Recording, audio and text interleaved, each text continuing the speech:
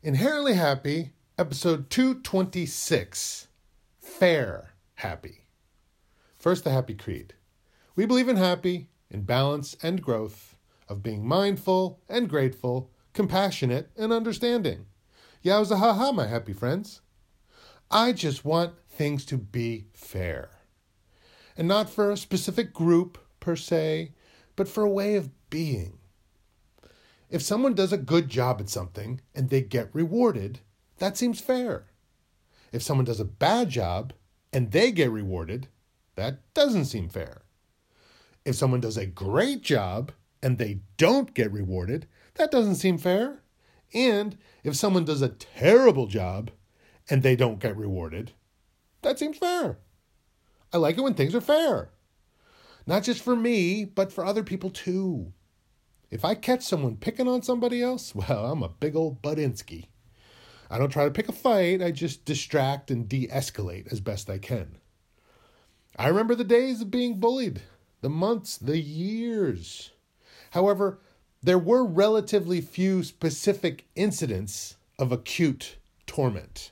It was more like a prolonged shunning.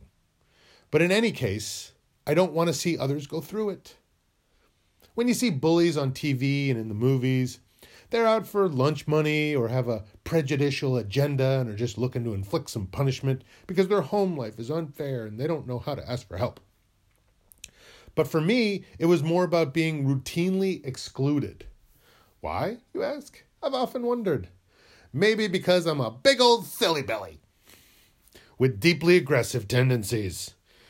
Despite having a high threshold for idle abuse, if anyone ever tried to physically assault me, then I wasn't above going into berserker mode, where I didn't care who or what got hurt, including myself, thus ignoring all the rules of typical bully-victim engagement. I would fight back ferociously if anyone tried to so much as touch me, yelling at the top of my lungs and swinging wildly with zero form or predictability, allowing no one to get away unscathed.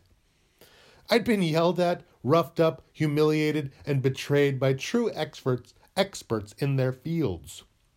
So a couple of rookie classmates weren't about to get away without a fight. You'd think that would be the end of it, but no.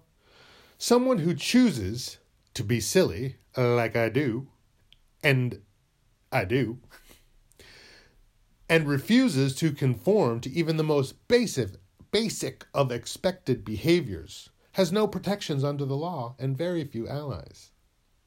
You may safely mock and even shun such a one as that, with little fear of public backlash.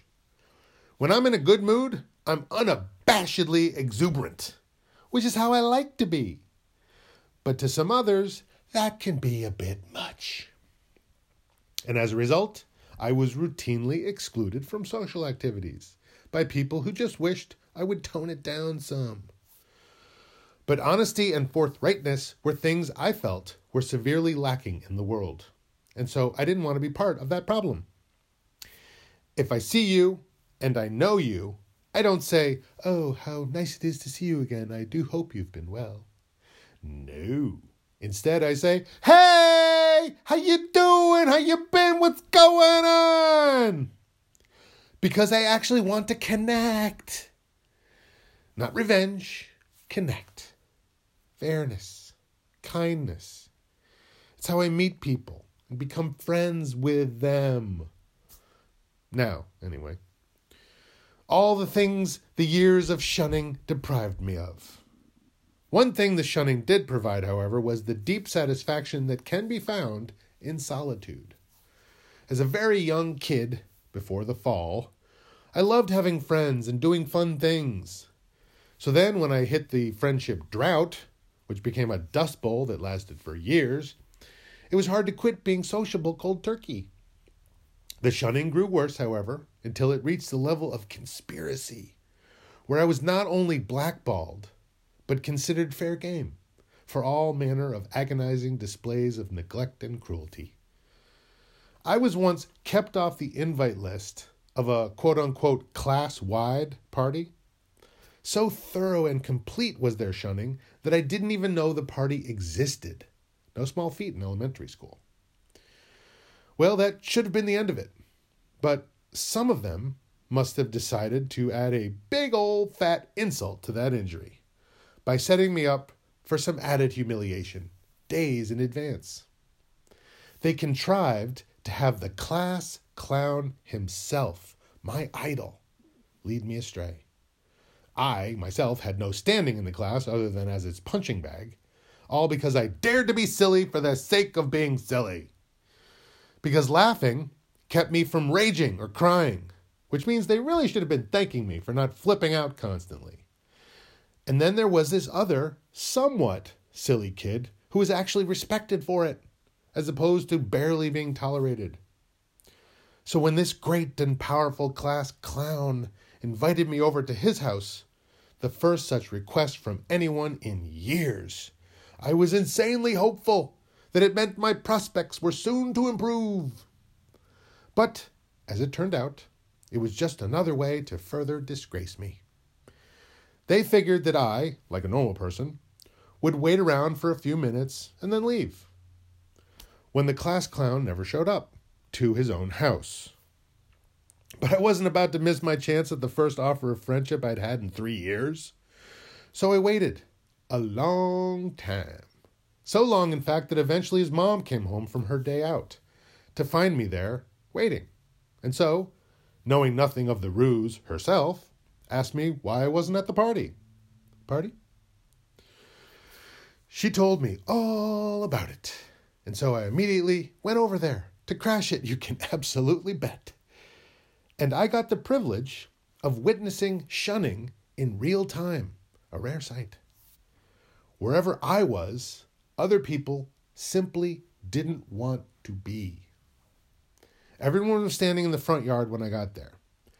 And as I stood there, they gradually started going inside and around to the back.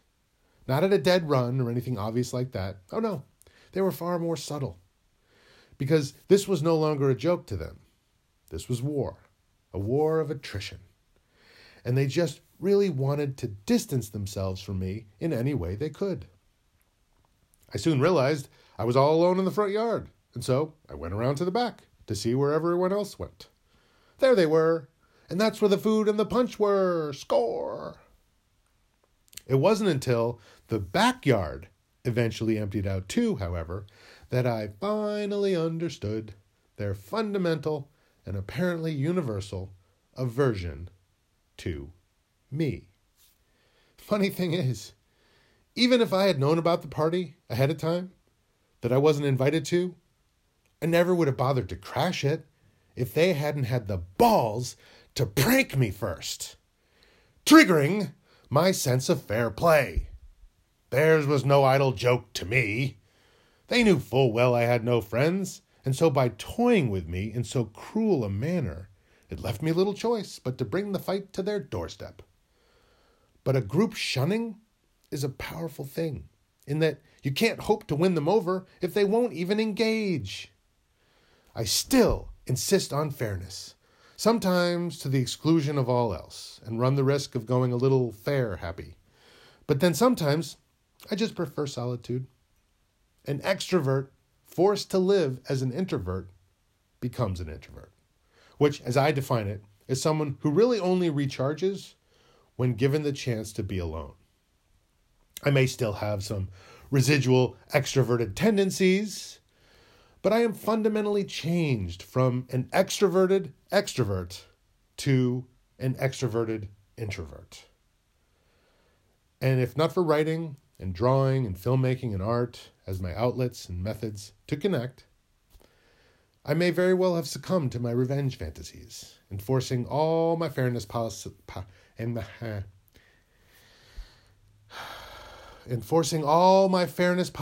with extreme ardor and overarching zeal.